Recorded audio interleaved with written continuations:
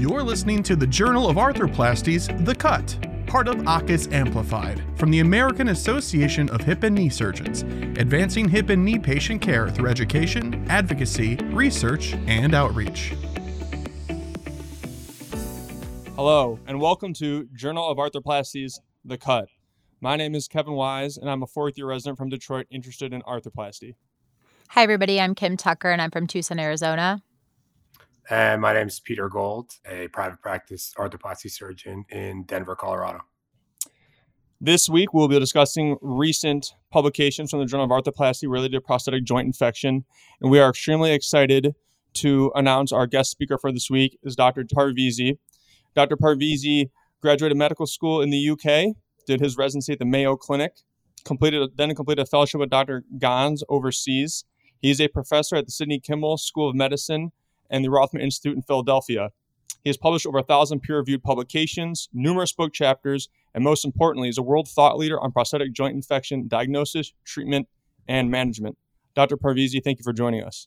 Thank you, Kevin. Thank you, Peter. Thank you, Kim. It's a pleasure to be on. We're really excited to have you. Thank you so much for joining us. The first paper that we are going to talk about is out of Taiwan, and it is called Risk Factors for Treatment Failure in Patients Who Have Knee Periprosthetic Joint Infection Treated with Two-Stage Exchange Arthroplasty as Well as Their Fate. This is a retrospective study of 203 patients who underwent two-stage exchange for periprosthetic joint infection.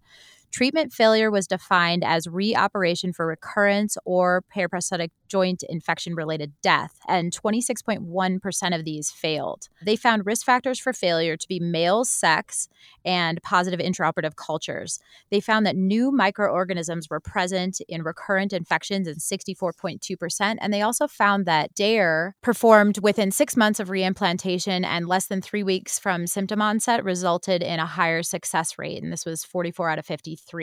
In this situation, I was interested, number one, in the number of patients that they had. They had 203 patients, and they generalized to male patients being more likely to have recurrent infections. First off, do you think that was enough patients to really say that? And also, if it was guys, why would that possibly be the case in this situation?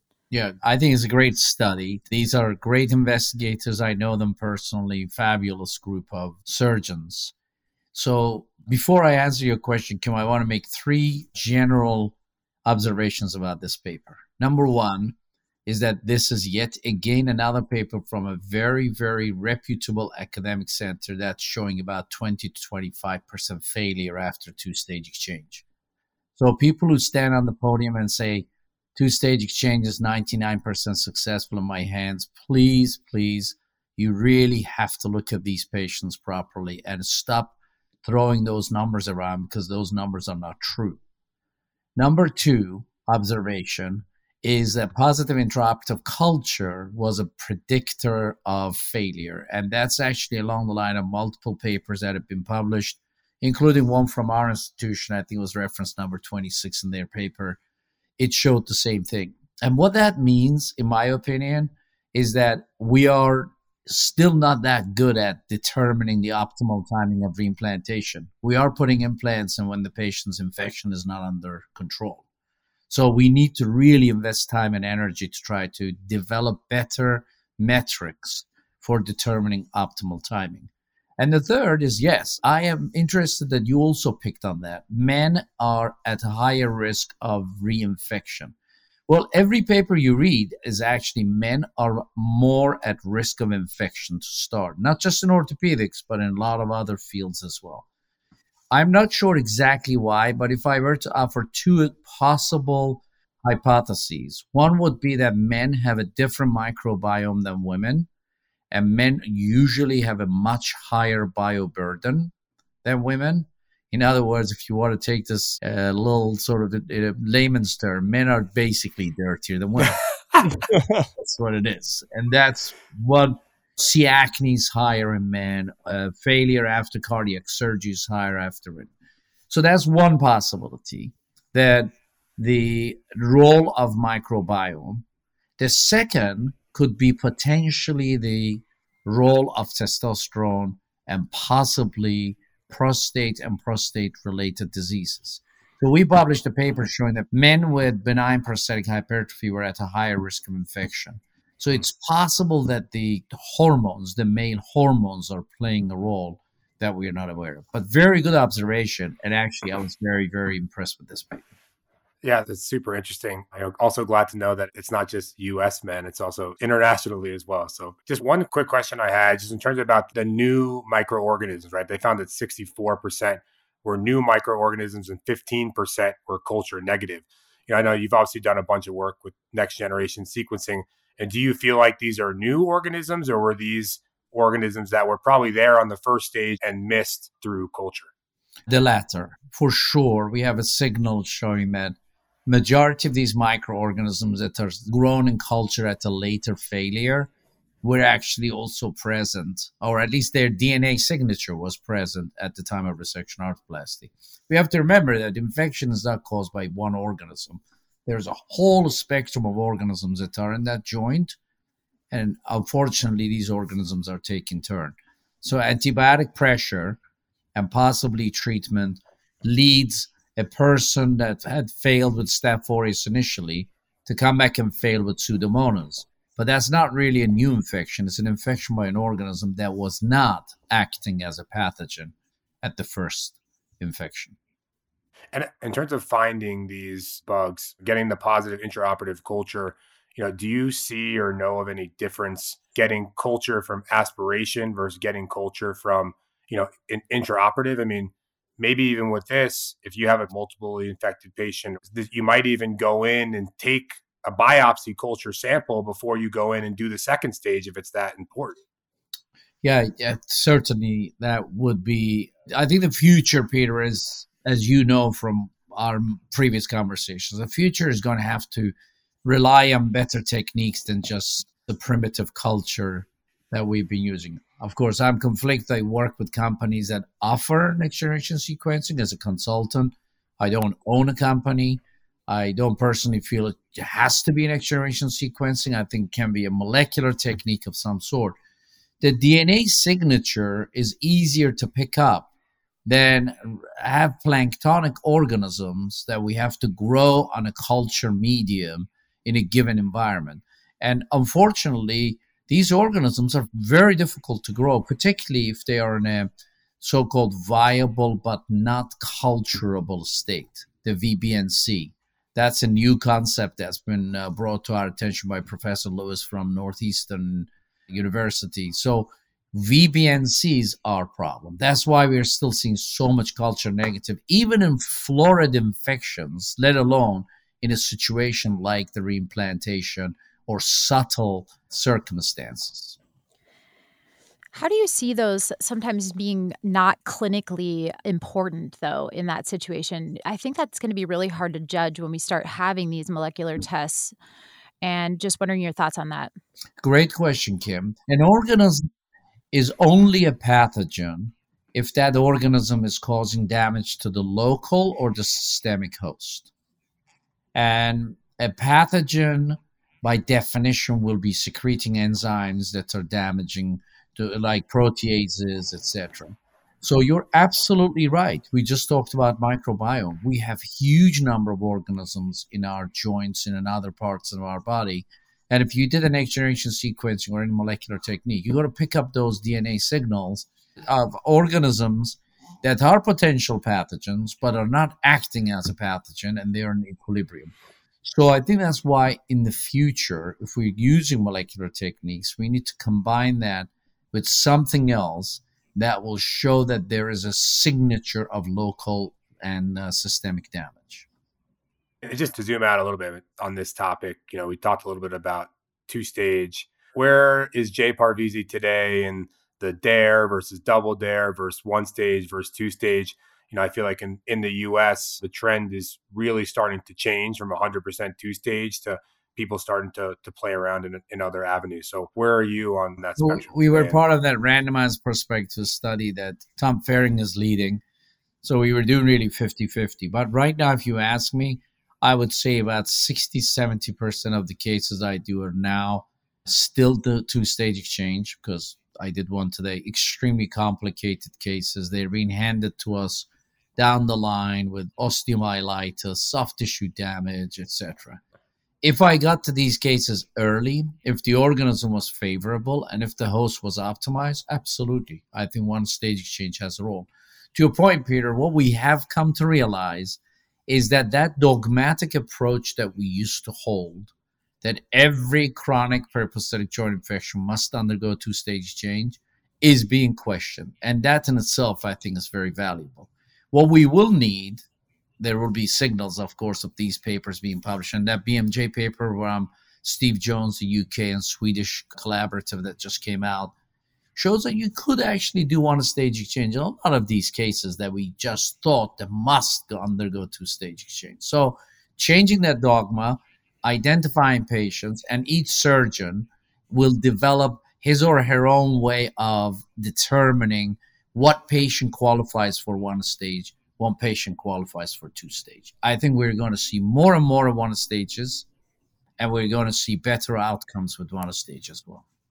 As for DARE, I think DARE has a great role in management of acute infections, and I would actually take it even all the way out to 6 weeks if these patients are favorable. And we have that DARE calculator that we did, that European initiative, that you can put all these risk factors and it gives you a percentage failure or success rate.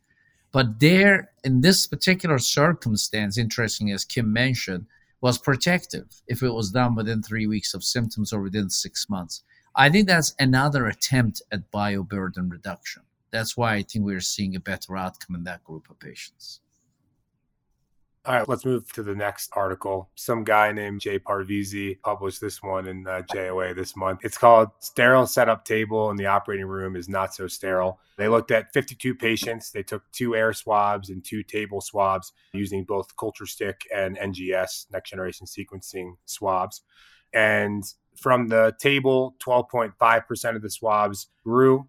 And from the air, 10.6% of the swabs grew, and they found different organisms from both culture and next generation sequencing. So I think this study tells us something that maybe we all know, and no matter what we do, there will still be pathogens in the air, on the back table, in our gowns, and so on and so forth. So you've been at this infection game for a while, Dr. Parvizi. What can we do? What is an acceptable amount of bacteria that we're comfortable with?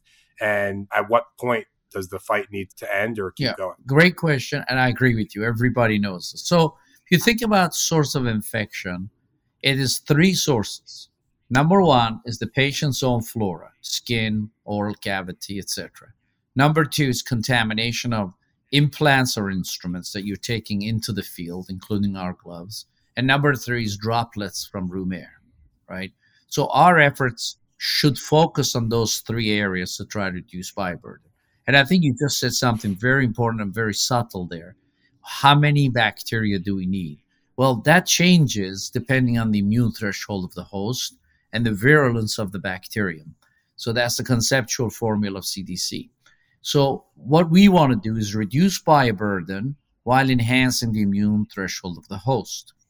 The reason the back table study is important is how many of you truly see your implants being assembled in the back table when they take the acetabular component out of the packaging, put it on the back table, and then they get the handle, and that rotating on that back table, back in and out, and then you then take that back and put it in the inside the patient, right? Or a lot of these things are being assembled in the back table. I think what you just said earlier is very important. You cannot operate in a sterile environment. That doesn't exist. It's just how many organisms or pathogens are in there. The cautery tip is contaminated. Light handle is contaminated. Your visor on the personal protection system is contaminated. Suction tip is contaminated. The back table is contaminated. Gloves are so the list goes on, right? Organisms are everywhere. Our efforts should be to try to minimize letting the implants at minimum come into contact with those contaminated surfaces. As you went through that list, my heart rate just started going up and up and up and up. Well, it's true though, right? That's why I think at the end of the day, whether the number of microorganisms finding their way into the surgical incision exceeds the immune threshold of that given host, you'll get an infection. If it doesn't, you won't.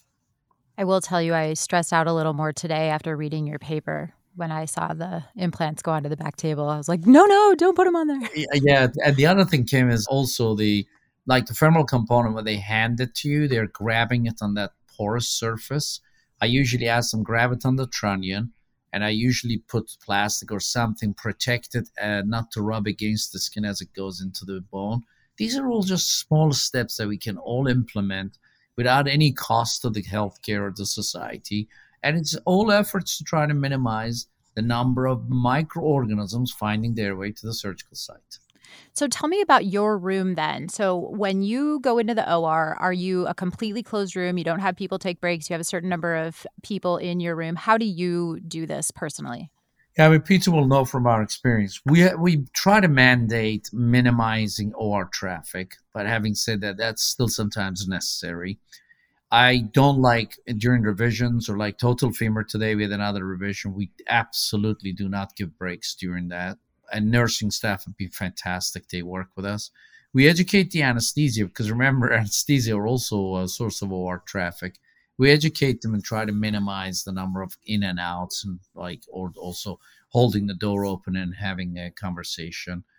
We've moved stuff into the room. So most commonly used instruments and stuff that the circulator has to walk out of the room doesn't have to happen anymore. Yeah, so OR traffic, very, very important. One of my partners, Matt Huston, published a paper on how important it was, how many times the door opened during the procedure. So we definitely do control the OR traffic as much as possible, and then implement steps like what we just talked about to try to reduce bioburden. One thing we spoke about before, I think it'd be informative for listeners to hear too, is what about in the back table? There's a lot of different protocols and rules that hospitals have in terms of cleaning off the instruments in the water bucket, or what's your thoughts on that and best practices to decrease? I definitely think the back table basin that we used to have, that really should be abandoned. I hope none of you are using it, but if you are using it, I really don't think there is any role for that. If you have to use a back basin, which is rare, then I would highly recommend that instead of saline, we put some sort of an antiseptic solution. There was a JOA paper showed that when you put PVPI, povidone-iodine irrigation solution, inside that back basin, that was much, much better. The number of cultures that were positive was much less than if you were doing with just saline. Dr. Parvizi, is there like a thing when you walk into an OR you would just freak out about, something that you could comment on, and also like maybe apply this to a surgery center as well? Yeah, I would freak out seeing people that are getting too close to the sterile field with their gowns that are sort of out of their pants and all touching all over the place. I freak out too many people in the room who don't really belong there. Definitely freak out when I see fellows or residents that they're doing dissection with their fingers and hands inside the wound. Peter will know one of the things my pet peeve is fingers in the wound, and instruments are for a reason to use. So those are like 3 of my pet peeves. But there are more. I mean, like if there's a contamination, today I had a medical student and a second-year resident scrubbed. And in the beginning, I tell them, look, it is absolutely fine for you to get contaminated. If you do, just let us know and we'll hold off and you change gloves. Because a lot of these people are worried about telling you that they're contaminated and they just bring everything back into the field. And then I don't like pulse lavage, and I actually don't like the surgical helmets very much, but we have to use them because obviously the blood's splashing on our faces. But a lot of surgical helmets are also contaminated after a period of time. I think what also made him freak out was when I was a fellow, anytime they handed me the knife, he would freak out. So. You should see some of the fellows we have this year, buddy. No, that's not, that's not true at all. You know that. One point that you just brought up, and just in terms of the OR team and whether it's medical students or staff, and a lot of this is a huge burden, as if you're the surgeon and you're the only person in the room that really cares about this or is watching out for these kind of things, sometimes it's too much to do the surgery and take care of the patient and also all of this. So it's super important to have the OR staff and team who are also on the same page as you and on board, because they're also looking out at the same time. And if they're on board with it, I think they do a really good job of helping to keep it sterile. I agree. But Peter, I think the education has to come from the surgeon. He or she must mandate some requirements, and he or she must live by those rules as well, by the way. You can't tell people you can't wear these gowns, or you have to wear a mask, or you have to, tie your helmet properly, etc. Well, you're not doing that yourself. So we have to be the role model. And to your point, you have to have your workforce actually embrace those values, because the common goal is to try to protect the patient. And if we all know that we're doing these things with one goal only, that I think it becomes a real teamwork. I agree with you. You can't be the only one. The whole team has to be on board. Before we move on to the next topic, I actually have one more question for Dr. Parvizi. In addition to being a great researcher, you're obviously also a great surgical innovator. So when we talk about having a more sterile environment in the operating room, what do you envision as something that is an idea right now that in the next couple years or a decade may actually be able to be in place that improves the sterile environment at which we do operate? Thank you, Kevin. You guys are really fluffing my feather. We should do more of these podcasts. I wish my family were around to hear all these great accolades that you're throwing at my direction. Thank you very much. There's a couple of very, very important areas that we actually have not been able to improve on. I am worried that instruments are usually very contaminated and they come up. One area that's really very primitive is holding that drape to the light and looking for holes. We just did a study that showed majority of the holes up to about 1.5 centimeters to 2 centimeters are missed by our circulating. And that's absolutely understandable, especially you're doing that so fast, everybody's under time pressure. So that's one area I think it requires innovation. The second is the environmental impact of surgery right now is massive. Have you seen how many bags we take out of the operating room when we're done?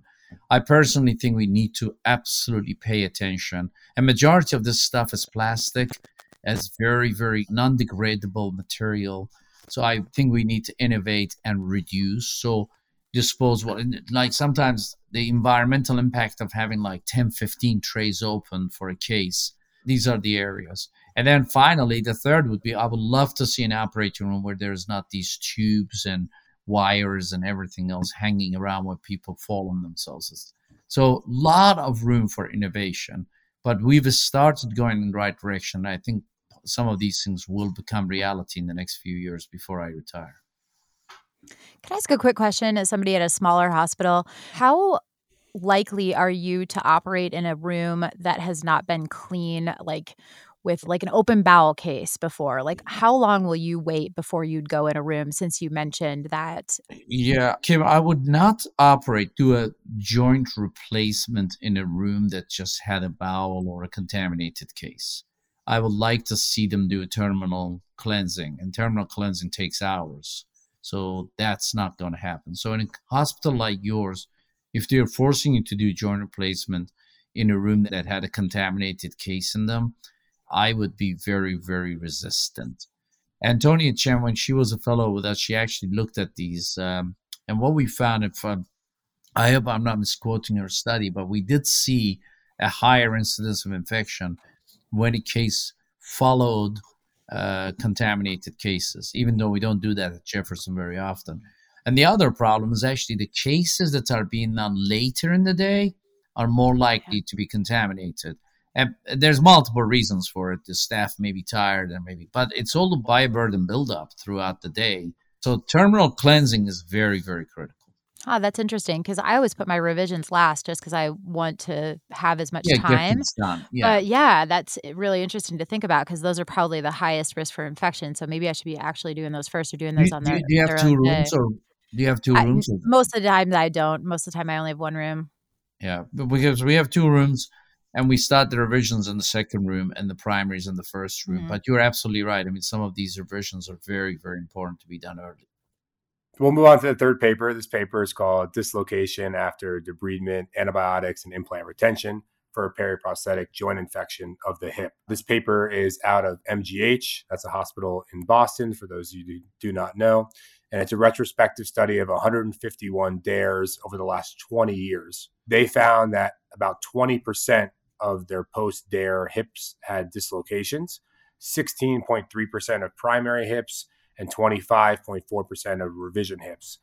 They found that there was an 11-fold reduction in those hip dislocations if the components were exchanged to increase stability. So they either increased the offset, the jump distance, or put in a more stable acetabular liner. And they also found that there was a 13-fold increase in patients that had neuromuscular diseases for post-op dislocations. So Dr. Parvizi, my initial reaction seeing these numbers, 16% after primaries, 25 after revisions, I thought that was a little high. Have you seen that in your practice? And, what was your initial reaction to it? So I think this is not surprising. I agree it's a little higher than what we have seen, but here, we do a lot of DA hips, etc. So most of these were posterolateral. But this is similar to isolated liner exchange. When a paper came out of Anderson Clinic a while back, and we also a very high rate of dislocation after isolated polyethylene exchange for the hip.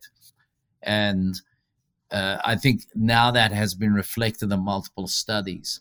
Part of this, I think we can all speculate, relates to the fact that you have to do so much of extensive soft tissue dissection and debridement.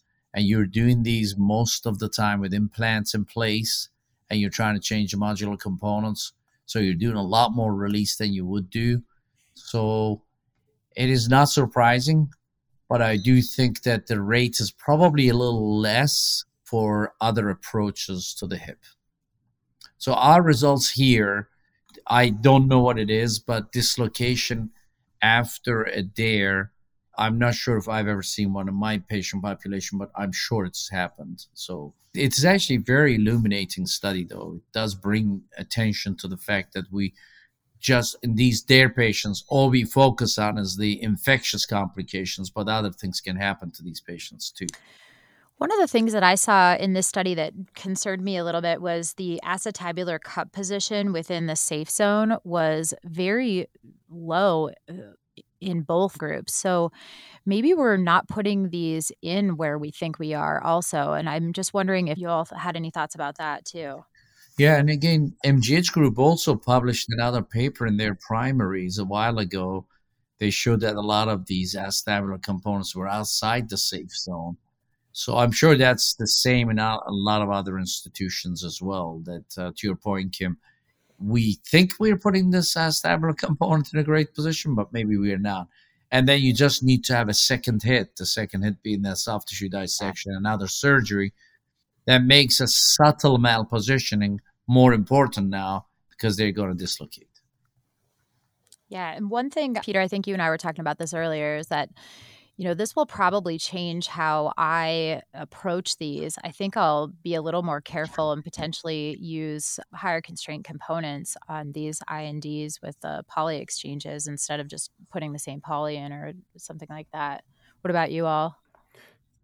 Yeah, I think it's a great paper and definitely a practice-changing paper. It's a super easy change to make, and I don't really see a downside in doing so. I wonder, Dr. Parvizi, do you think there's any difference in terms of maybe recurrent infection or having some kind of infection implications of going to a lipped liner versus changing to a dual mobility and putting a metal liner? Do you think that would change anything with infection, or let's just make it more stable and they'll shoot? I think it would definitely make it more stable. But as you know, Peter, we don't really, with uncemented total hips, we don't do just DARE. We really do one stage exchange because those components are easy to whack out if they haven't actually integrated. We take those out, and to Kim's point, perhaps a subtle malpositioning of the acetabular component. Now you will really be very careful to make sure you put them in the right place. I guess one other thing that would be interesting to talk about associated with this is the soft tissue changes associated with DARE and total hip replacements. Do you mind commenting on that, Dr. Parvizi? Any histological changes that you see, not just besides stretching things out, but how we're actually changing these? And especially in community practices, I've seen people do more than one DARE, 2 DARE. It's just kind of a lot sometimes. So this may be changing the tissue that we're working with. Absolutely. And some of the proteases being produced by bacteria and the microorganisms, they lead to collagen degradation, for example. We've seen those. We see necrosis, you see apoptosis, you see a lot of histological changes in the soft tissues in the presence of infection. We see VEGF being produced at a very, very high level in infected cases. You all know when you're doing infected cases, you see how much they bleed. That's all VEGF. So that leads to hematoma formation, which in itself is another risk factor for dislocation. I think the soft tissue handling during the procedure, a multiple surgical approach. And then some of these DAREs, you're going back to these patients' hips and knees soon after their initial procedure where there hasn't been any soft tissue healing. So they're getting another hit. So absolutely, extensive dissection in order to be able to do a proper DARE, synovectomy, the pathological influence and effect of proteases produced and enzymes, degradation enzyme produced by bacteria. Then on top of that, the multiple operations that these patients have endured, all of those add together. And I think that's why it leads to such a high dislocation rate. Is there an ideal time in your mind or in your practice if you're going to be doing a double DARE or you need to go back in on a patient? How long do you want to wait before you go back? So I do double DARE on all megaprostheses. So proximal femoral replacement, DFRs, other stuff. If they're infected, I will take them back, do extensive debridement, change the modular parts, or maybe not, and then leave a drain, come back within 3 or 4 days and do another one, and then change the modular parts at that point. So all megaprosthesis, I would do double DARE. In complex revisions, where you had to do like extensive acetabular component or other types of reconstruction, I think those would probably also benefit from double DARE. But the rest of the time, I think one DARE should usually suffice. But again, remember that acute infections of the hip with uncemented components that haven't fully osseointegrated, we would definitely change those components. It's really the knees where we can't, and we just end up changing the polyethylene. In those cases, any data in terms of putting in a cemented stem with antibiotic cement or going ahead and doing another cementless construct, any difference? We do cementless, and Eric Hansen, one of our fellows, published that paper together with the British experience. But the Exeter group have published showing that when you put a cemented, antibiotic-impregnated cement during DARE, it improves the outcome more. So possibly local delivery of antibiotics using cement may be okay. But unfortunately, as you know, results of cemented revision from an uncemented component also has a higher failure rate in terms of loosening. So you sort of have to balance the data that you have at hand to see which of those is going to benefit your patient at the time. After you mentioned using a drain sometimes in these patients, is a good segue into our last article. This is titled Routine Use of Closed Suction Drains Following Revision, Arthroplasty May Not Be Necessary. This is out of Rothman and UCLA, where they retrospectively reviewed over 2,000 patients, about 470 of which were treated with a closed suction drain post-operatively. And in this study, there's no statistically significant difference in the rate of transfusion, total blood loss, or wound complications between those who were treated with closed drain suction and those without. Interestingly, patients treated with the closed drain suction did have a shorter length of stay on average, with about a day and a half shorter length of stay. I'm just curious, when are you deciding to use a drain? And has this in your practice become less and less frequent? Thank you, Kevin. We don't use drains in the primary joint replacements. We haven't done so for the past 20, 25 years that I've been here. There's been multiple studies published showing that the use of drain in primary joint replacement is unnecessary. Leads to increase in blood loss, transfusion rate, etc.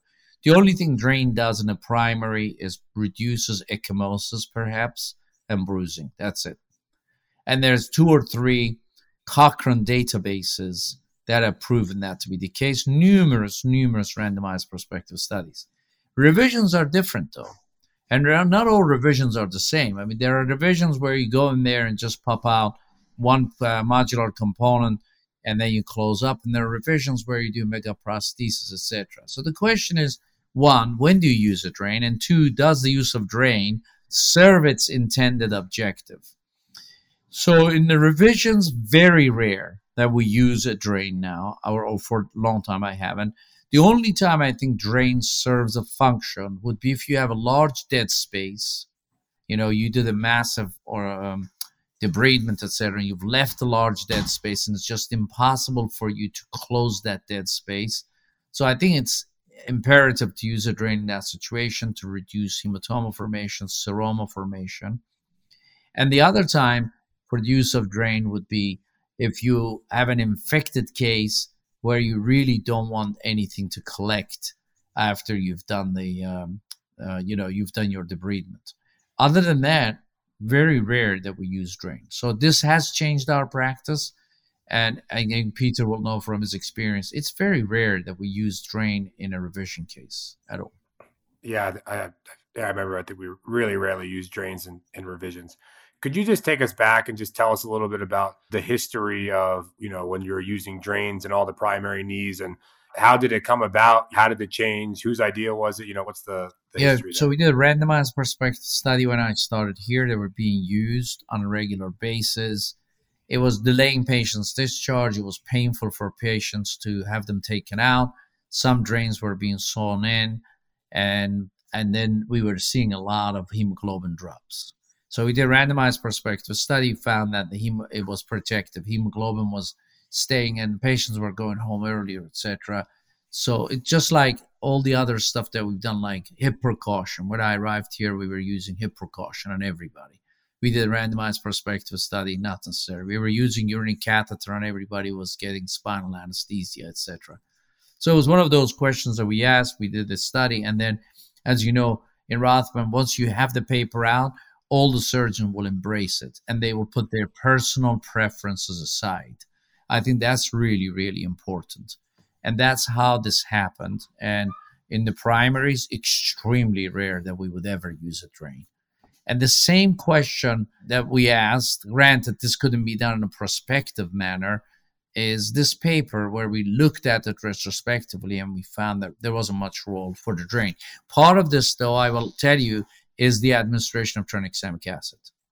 That has absolutely impacted the practice and the use of drain for sure. Dr. Parvizi, is there ever a situation in which you aren't giving TXA? I mean, we give TXA to everybody except patients who have allergy to TXA. That's it. Color blindness, stents, previous history of DVT, VT, etc. None of these are risk factors. You know that Yale Fillingham and the work group from AHKS, ACAS put a great guidelines out there. If you're having any issues with your anesthesia, trying to convince them, you should definitely show them the consensus guidelines. But basically, the only contraindication is an anaphylactic reaction to TXA, which I'm not sure if anybody has. Dr. Parvizi, is there anything else that you want to comment on any of these papers that we didn't get to that you thought was really important that we should know about? First of all, thank you for selecting these articles. I think they were all fantastic. Of course, I'm a little biased. The two good ones you chose. There were two really good ones. Exactly. Right? Really. No, they were great. And you have been incredible, the three of you, in terms of your probing questions and very, very intelligent questions in terms of trying to highlight some of the important stuff. Two things I will tell you that is very, very important and moving forward will really change the way we do things. One is the fact that, as Peter mentioned, the management of PJI is definitely going to be more and more of a one-stage and potentially an abbreviated two-stage, because there are now technologies or innovations that are allowing us to deliver very high doses of local antibiotics, either through device, intraosseous methods, catheters, etc.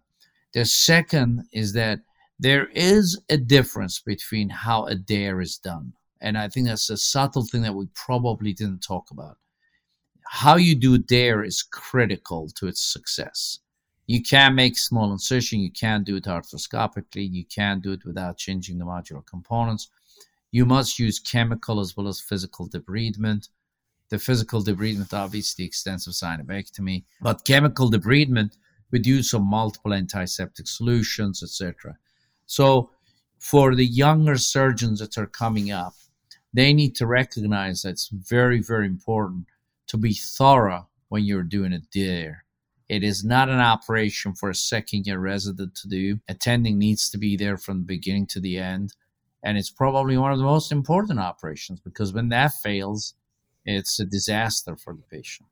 So what do you do in a situation, though, where you're gone over the weekend and your like sports partner is covering for you or your spine partner or something like that, and you've got 48 hours or something until you get back in town? Are you just calling all your buddies who are joints people and saying, please do this for me? Or how are you going with that? Great question. And again, that's obviously a major problem for the community surgeons.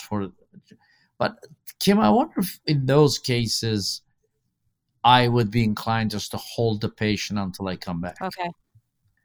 Because I know the 48 hours sort of may seem like a long time, and this is not sort of obviously detract from value of our partners doing a great job, but sometimes I will feel guilty if it was done by somebody else and failed.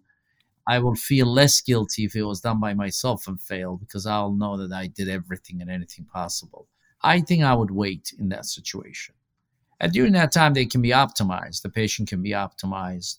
Their anticoagulation can be stopped, etc. And then maybe ready for a Monday morning. I don't think it's an emergency. And that came out in the international consensus discussion, actually. People felt that there is not an emergency. It might be an urgent operation, but certainly not an emergency. And I don't know if you're ever waking up in the middle of the night and going and doing a dare, but I don't think any of us should be doing that. Awesome. Well, with that, thank you again so much, Dr. Parvizi, for joining us on today's episodes. For all the listeners, if you want to check out these articles in more depth, there will be links to each of these that can be found in the episode description. If you have any feedback for us about the episodes or about a topic you would like to see covered in a future episode, please email us at joathecut@gmail.com. Don't forget to subscribe to the podcast. Have a great day, and we'll see you next time on JOA's The Cut. Thank you for joining us for the Journal of Arthroplasty's The Cut. Visit AAHKS.org to learn more about how members of American Association of Hip and Knee Surgeons educate, advocate, investigate, and perform humanitarian outreach in the field of hip and knee replacement surgery.